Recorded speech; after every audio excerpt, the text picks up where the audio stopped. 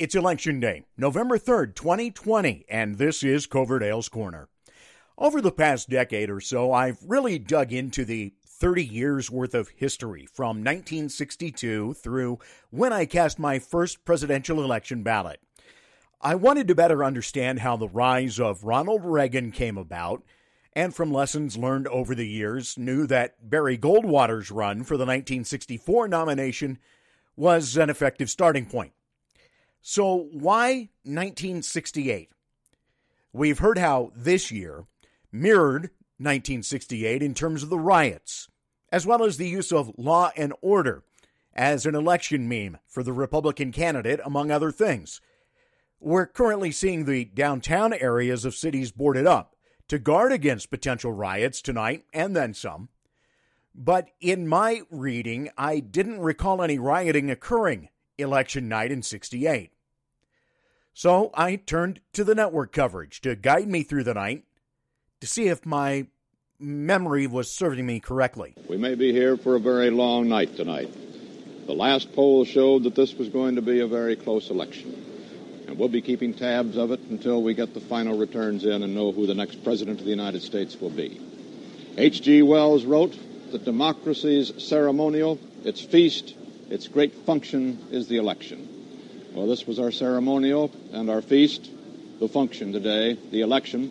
It appears that Americans turned out perhaps in record numbers. The St. Joseph, Missourian Walter Cronkite with the great open from CBS that night, but there was another comment later in the coverage that I found interesting.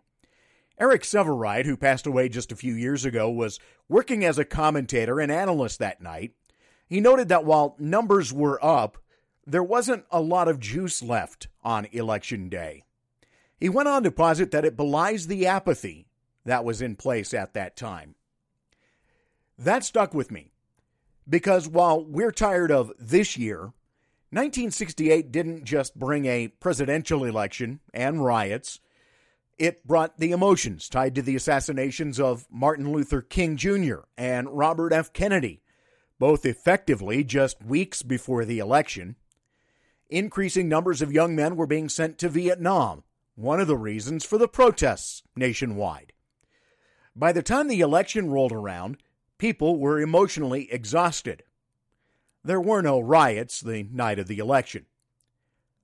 The twist this year is that while people are emotionally exhausted, I think social media and our increased connectedness to what's happening has actually kept people fired up to cast their ballot. Donald Trump has played on his strengths, drawing people to his rallies and being able to captivate them once they're there. While Joe Biden's campaigning has been less focused on large events, he's been helped by the fire those who dislike Trump have kept stoked. There's more fear as an emotion being used in this election than I can remember at any time in my lifetime from both sides. And it's been an exceptionally strong emotional tactic for both. Let me take a moment and talk to you about the best way to put together your podcast. If you're interested in joining Coverdale's Corner online, you can do so by utilizing Anchor. It's free with creation tools that allow you to record and edit right from your phone or computer, and they're outstanding in their distribution. Spotify, Apple Podcasts, many more, just by utilizing Anchor as your home base. Download the free Anchor app or go to anchor.fm to get started. Something that has also been at play with the incumbent has been the ongoing haranguing about voter fraud and the various methods states and counties have adopted to help voters cast their ballots while trying to curb the spread of coronavirus. Trump has agitated that the votes that have been counted as of midnight in each jurisdiction should be the only ones counted. That's never been the way our elections have worked.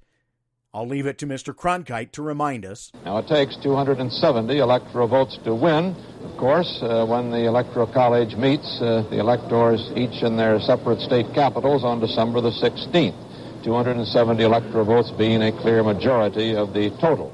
The number of electors in each state, as you know, being the total of the members of the House of Representatives and of the Senate from that state. If no candidate gets a clear majority of the 270 on December 16th, Then the matter goes to the House of Representatives, the new House, when it meets on next January 3rd. Actually, it'll get to counting the electoral vote on January the 6th. So as vote totals seem to move leads in races over the next few days, do not fall into the Trump trap of believing that fraud is occurring, especially given the early voting numbers. Turnouts are amazing this year, which will slow the final counts. Take it easy today, emotionally. Hope you can withstand what the evening and maybe early morning brings. I'll look forward to our chat tomorrow.